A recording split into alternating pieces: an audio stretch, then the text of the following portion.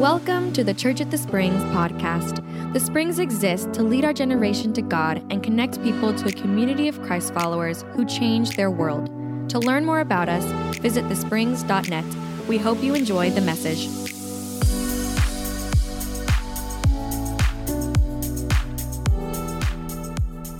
"18 days until Thanksgiving." Yeah, those of you going, woo, you're not fixing the food, right? It's like, no, right? It's like I'm going to somebody else's house. But you know, that means that we are entering into the season of leftovers.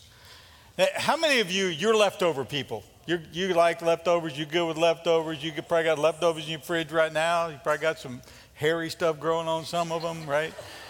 It's just you're leftover people. I'm not a leftover person. I'm not. For me, it's like, you know what? I left it for a reason. I'm just not it was good the first time. But yet we're all going to have leftovers at Thanksgiving. Always going to have leftovers. And so what do you do with all the leftovers? You just keep eating them and then you get creative and what do I do and how do I fix different things and all the different ways to eat turkey. I found this video on YouTube that was what to do. It was probably the most creative thing I've seen to do with Thanksgiving leftovers. It's called Thanksgiving Leftover Bombs. And it's a video of a guy running commentary when they're putting this thing together and taking all the leftovers from Thanksgiving and doing something creative with it. So this video has 7.1 million views on YouTube. Watch the screen. Okay, turkey, green bean. Wait, hold on, green bean casserole. Go back. Girl, there ain't no green bean casserole. That is one single old bland old green bean. Okay, I can already see this recipe is being built on lies. Let's keep going. Okay, cranberry sauce. Now y'all know good with it with some croutons. Oh, this ain't right. This ain't right. Wait. Okay, mashed potatoes and cheese. Oh, they done made it into ice cube. Y'all better not put this in somebody's drink or I promise I'm gonna call the FDA. Oh, okay, you gonna put that in the mashed potatoes? So you gonna roll it up. You made a little ball. Okay. Oh, we frying it. Okay, so this is some fried. Okay, Thanksgiving leftover ball. Okay, I get it. Okay. Wow, I've never seen anything like this. Okay. Ooh, that look kind of good. That was good frying. And then you cut it. Ooh. You know what? I can't even lie. That kind of look like some heat. I may need to try this. Now listen, I love y'all, but if you make those, don't bring them here. Okay? That's the whole leftover. When you think about leftovers are a picture of abundance, aren't they? You had more than you needed. And we kicked off this series, Overflow. Overflow, this series is about abundance. And we started it with Jesus when Jesus said, it's more blessed to give than to receive. But I want to read you another passage with something else Jesus said. And if you got your Bible app, the notes will be there. They'll also be up on the screen for you to track along because in Luke 6:38, Jesus said, give and you will receive. Your gift will return to you in full, pressed down, shaken together to make room for more, running over, overflowing, right? And poured into your lap. The amount you give will determine the amount you get back. Jesus. Now, remember, this isn't some prosperity gospel theology evangelist on TV. This wasn't a quote from some preacher who has a private airplane in a mansion. This was Jesus. And the principle is you can't outgive God. You can't. I mean, and over again, we see this in Scripture. And last week, Ricky Brown was with us. And Ricky taught on the feeding of the 5,000. And in that text, I mean, really, when you think about it, the feeding of the 5,000 is about leftovers because Jesus fed over 5,000 people and had 12 baskets of bread left over. It was this abundance picture, right? But yet, that wasn't the only time that Jesus fed thousands of people and had leftovers. A lot of people don't realize this, but there was also the feeding of the 4,000 that happened 2 chapters later. We looked at Mark chapter 6 last week, and this week I want to look at Mark chapter 8. It was the feeding of the 4,000. And that you've got the same thing. And some people, I have never really heard anybody teach on the feeding of the 4,000. I've never taught on the feeding of the 4,000. And as I studied it, I realized that there's some people that think that they were the same account, they just had different numbers. But they weren't. Because the feeding of the 4,000 is written about in 2 different gospels, and the feeding of the 5,000 is in all 4 gospels. And Jesus talks about both of those accounts. They're 2 separate accounts. And it's what you're going to find out is the disciples, they hadn't learned much from the feeding of the 5,000. And because here you have the same thing occurring 2 chapters later. Look at Mark chapter 8, verse 1. It says, about this time, another large crowd had gathered, and the people ran out of food again. It's like, this is it. Now, honestly, when that happened, if I had been a disciple of Jesus in that day, I would have hoped, I would have said, hey, Jesus, why don't you do it again? What you did with the 5,000, do it again with the 4,000. But they didn't. They didn't at all. So they had to learn the same lesson again. And listen, anytime Jesus teaches a lesson in repetition, it's really important. It was important to them and it's important to us. So let's settle in. I want to pull out some overflow principles out of the feeding of the 4,000. And the first one is this, if you're jotting down notes. Every miracle starts with a problem. A problem is a prerequisite for a miracle. Every miracle in the Bible was because there was a problem. And that means the encouraging thing is you have a problem today, you're a candidate for a miracle.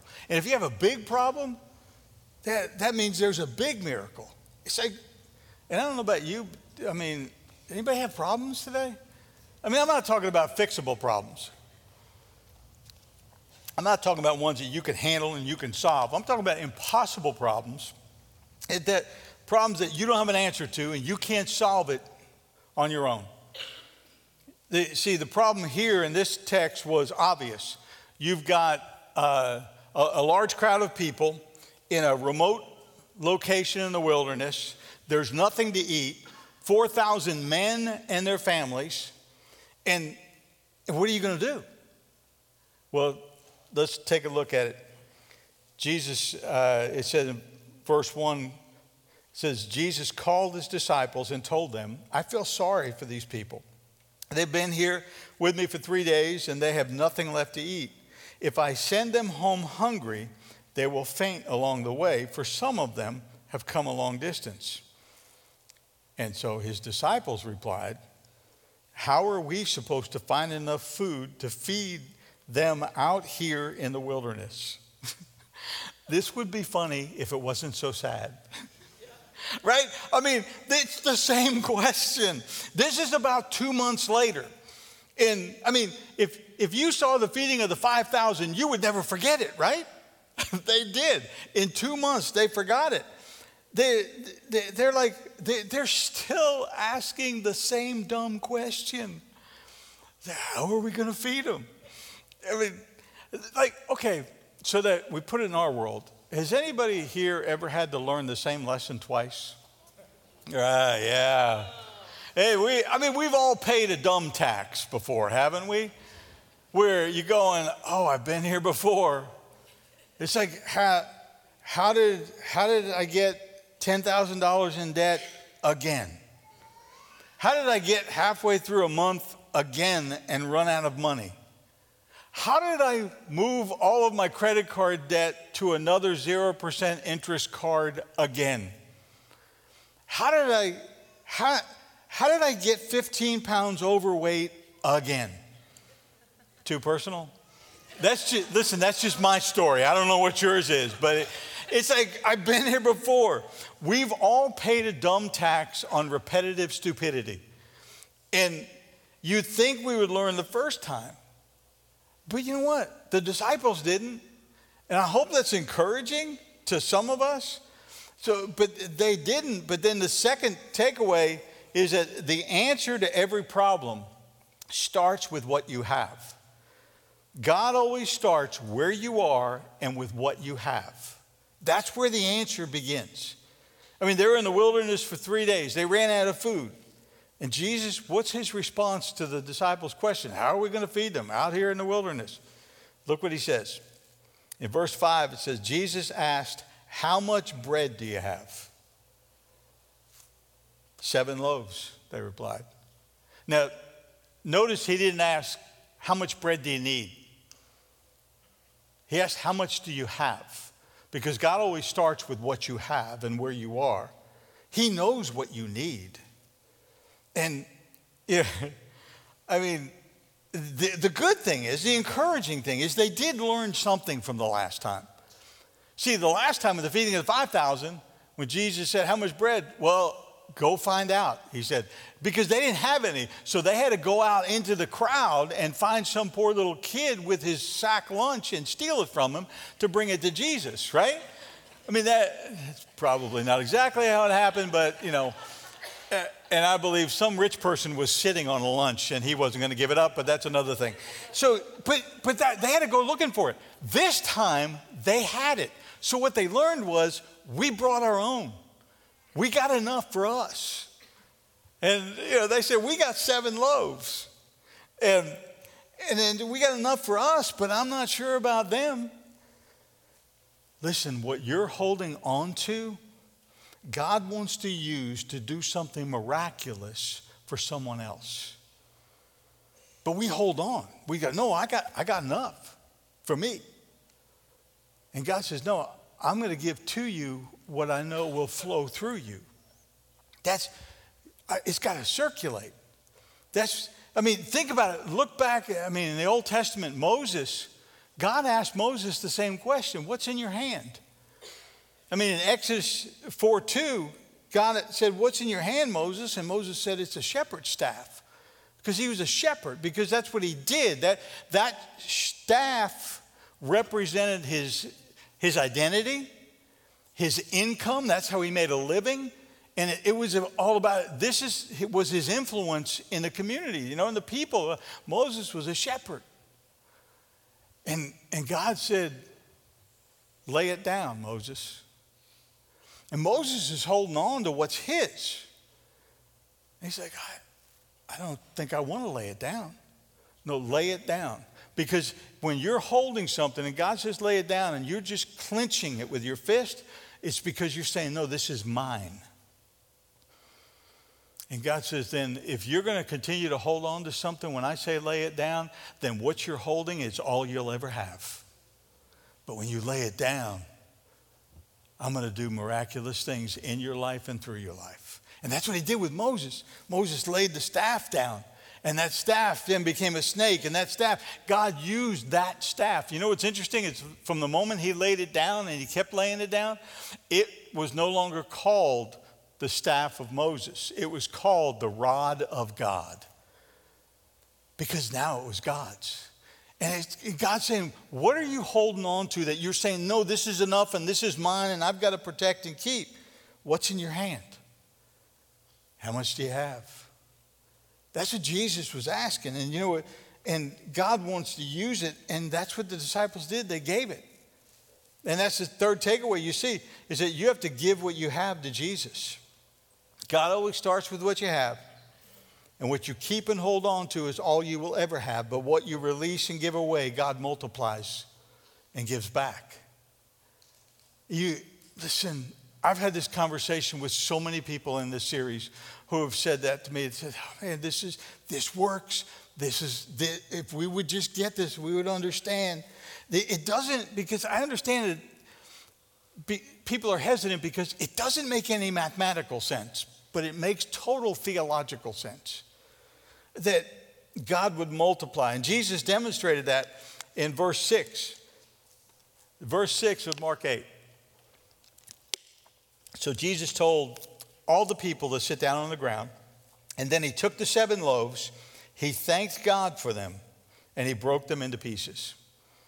And now, leave that on the screen because something happened. He thanked God for what they had. I mean, that's really big. It's like, okay, God, thank you for these 7 loaves. What you have, God, thank you for this. Instead of complaining about what you don't have. It's like, God, thank you for this. And then he broke it. And that verb, that word is literally, he kept on breaking it. He kept on. It was just repetitive. And it said, he gave them to his disciples who distributed the bread to the crowd. I mean, I don't know. I always kind of think about what was really going on, because you got 12 disciples, you got 7 loaves of bread. And I don't know if they're carrying, they got a little basket or something that he broke it in. He broke it and divided it among the 12 and said, go ahead and feed those 4,000 plus people. I could just see Peter looking down at the broken pieces and looking back over his shoulder at 4,000 people and coming back to Jesus and say, you might want to pray a little more over these. Right? It's like, I don't think this is going anywhere. But here's the thing. The miracle happened in the hands of the disciples. Because if they had stopped giving it away, miracle was over. But they were the ones giving it away. And that's when Jesus just multiplied it and broke it and kept breaking it. And they kept giving it away. And it's that God likes to do miracles through people. I mean, that in Mark 8, the result of that, Mark 8:8, they ate as much as they wanted.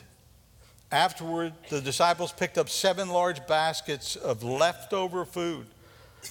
And this wasn't like the last time, the 5,000, there was 12 baskets, but they were small baskets. These baskets were large baskets. They were large enough to carry a human being in. They were massive. And they had 7, baskets left over. And think about the abundance of that. It's like, okay, God, you took 7 loaves of bread and look at the large baskets left over. Listen, I've seen God do that in so many people's lives that it doesn't make sense. And I've watched that when people release to God. And listen, I've said this in the series, and I want to make sure you're hearing this. In this series, Overflow, we don't want anything from you. I don't want anything from you. I don't. This isn't a you need to give series, that we need your money series. Please don't hear that. Release that. I want something for you. This is an invitation for God to be active in your life in a very personal way. And I want you to hear the story of some good friends of ours, Matt and Cindy Payne. Matt and Cindy have been at the Springs for over 20 years now. And the first week of this series, I got a text from Matt at the end of the service saying, Ron, this changed our lives. And I want you to hear their story.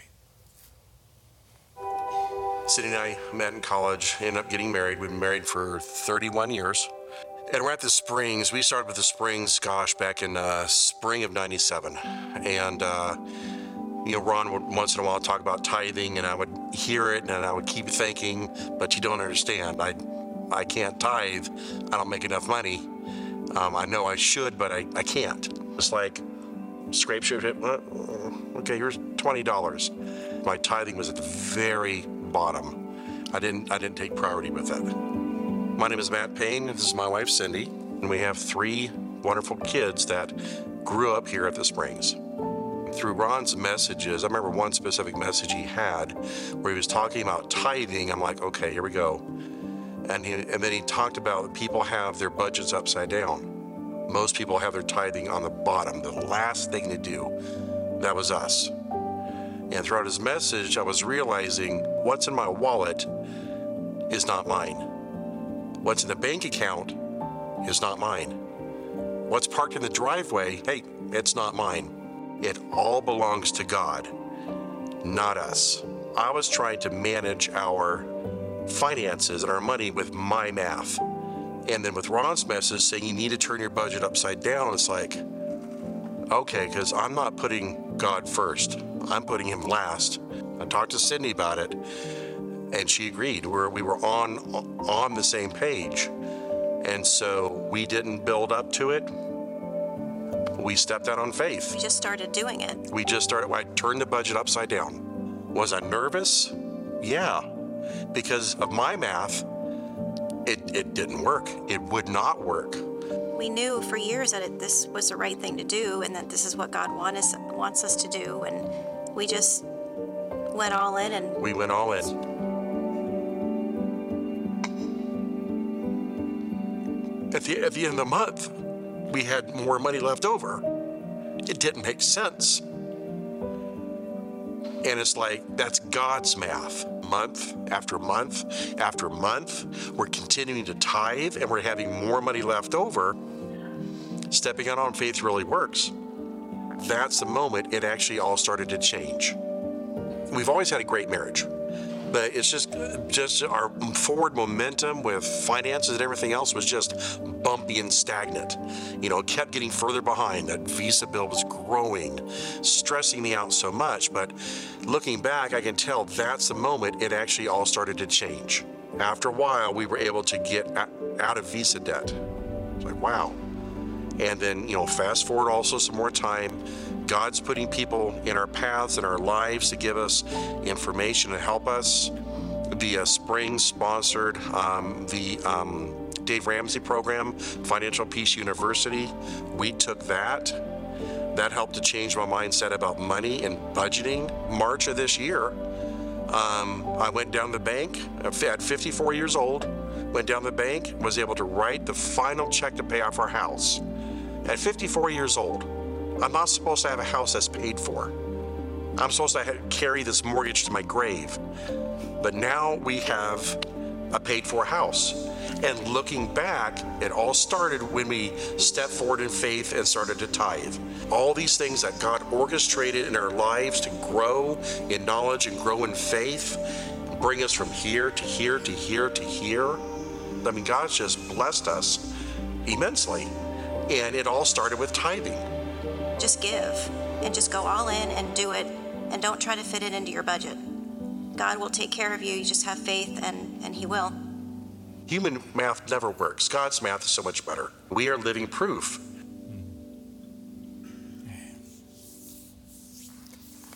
Good, isn't it? I love that line. They are living proof. I mean, that journey from not enough to overflow. God's inviting us to something. I mean, that's what Jesus was teaching through, that he will supply all our needs. And, and the last takeaway I'll give you is that it requires faith to give first. When Matt said that, flip your budget upside down, I actually talked about that I think a couple weeks ago too. God first, not last. Because in the kingdom of God, God first is a massive principle. Over and over and over again. He's, because when you give first from what you have, you will have all you need. Philippians 4:19 says that he'll supply all your needs according to his riches and glory. I mean, it's God first. You want God's activity in an area of your life, put him first there. Put him first there in your career. Put him first in your marriage. Put him first in raising your kids. Put him first in your finances. You want to see God's activity. God will not play second place to anyone or anything. He will not be second fiddle. He is the creator of the universe. He is the sovereign God of everything. He is not second place. And he says, put me first and watch me come to life in that area of your life. I mean, first things first, Matthew 6:33, seek first the kingdom of God, and all these things will be added to you. Scripture clearly teaches when it comes to our money that the first goes to him. Proverbs 3:9-10 says, honor the Lord by giving him the first part of all your income, and he will fill your barns with wheat and barley and overflow your wine vats with the finest wines. First. Put him first. For Teddy and I, this is a pre-choice. We decide before we even get paid. We have that deducted right out of our paycheck. Because you know why? Because you automate what's important to you. You automate your house payment, you automate your car payment because you don't want to miss them. And for us, we don't want to miss giving God first. And so it's automated. And it's that, and I don't know, if you're in a place where you say, well, we don't automate that. It's not, well, then if you don't automate it, you're going to compromise when times get tough. You're going to trade internal convictions for external circumstances or conveniences. Something else came up. God, you're first, and I'm always going to keep you first. And this one's hard to understand because it doesn't make sense, but it didn't make sense to the disciples. And you know what? They still didn't get it. Even after the feeding of the 5,000 and the 4,000, they didn't get it. Because read further down in Mark 8, and they get in a boat with Jesus after the feeding of the 4,000. And guess what? They didn't bring enough food. They had one loaf of bread.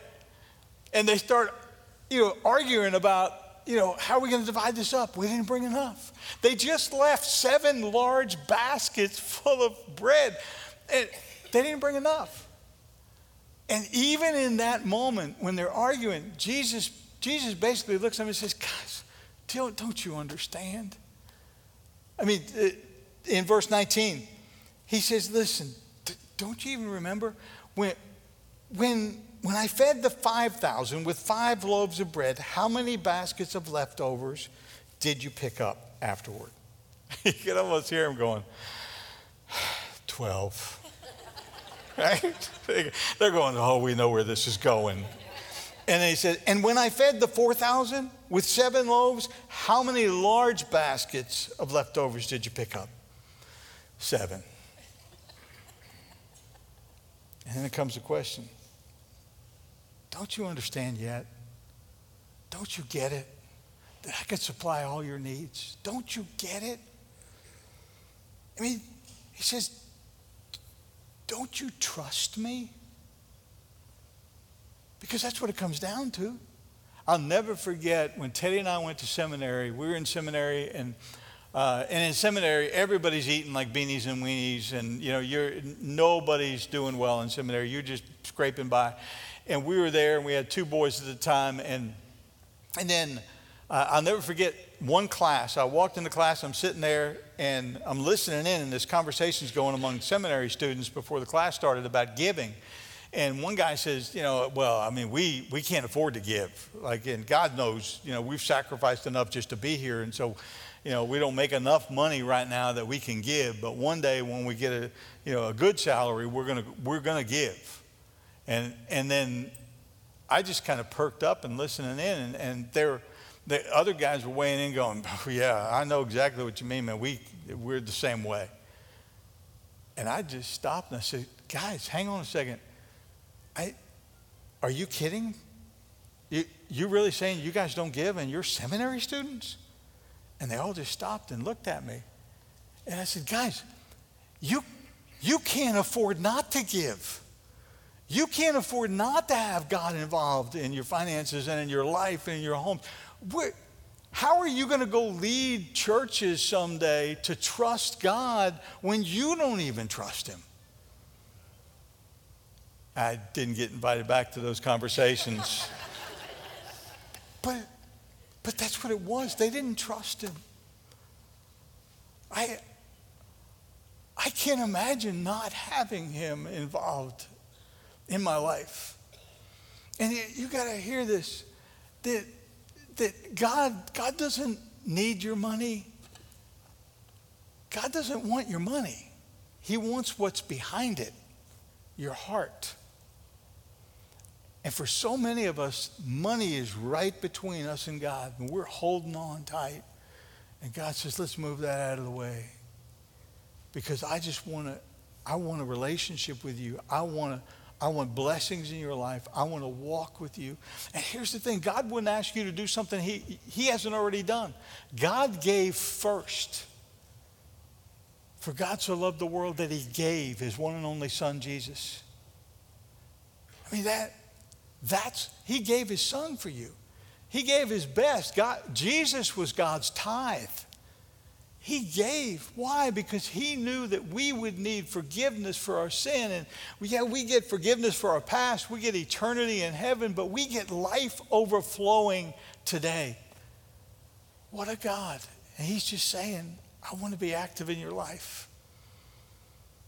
And for some of you, you've never asked Jesus to be the leader and the Savior of your life. You've never started that. Maybe you're trapped in the Christian religion circles where you're just kind of, I'm showing up and I'm, making a list of do's and don'ts. And no, that's not Christianity. Christianity is a relationship with a living God who loves you so much that he sent his son to die for you. And he wants to give you life to the fullest today and eternity. And it starts now.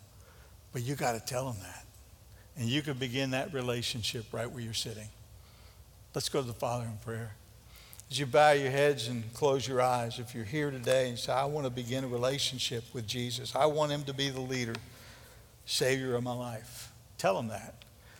You could pray this prayer, not out loud, but between you and God, right where you're sitting. And you can say, Dear Father, thank you for loving me. Thank you for sending Jesus to die for me, to pay for my sin, to give me forgiveness and eternity and life overflowing. And I ask you, Jesus, to be the leader and the Savior. And I ask it in your name. Amen. Thank you for listening to the Church at the Springs podcast. If you were encouraged by this message, be sure to leave a review. We'd love to hear from you. If you're in the area, join us on Sundays. For times and locations, visit thesprings.net. And again, thank you for listening to the Church at the Springs podcast.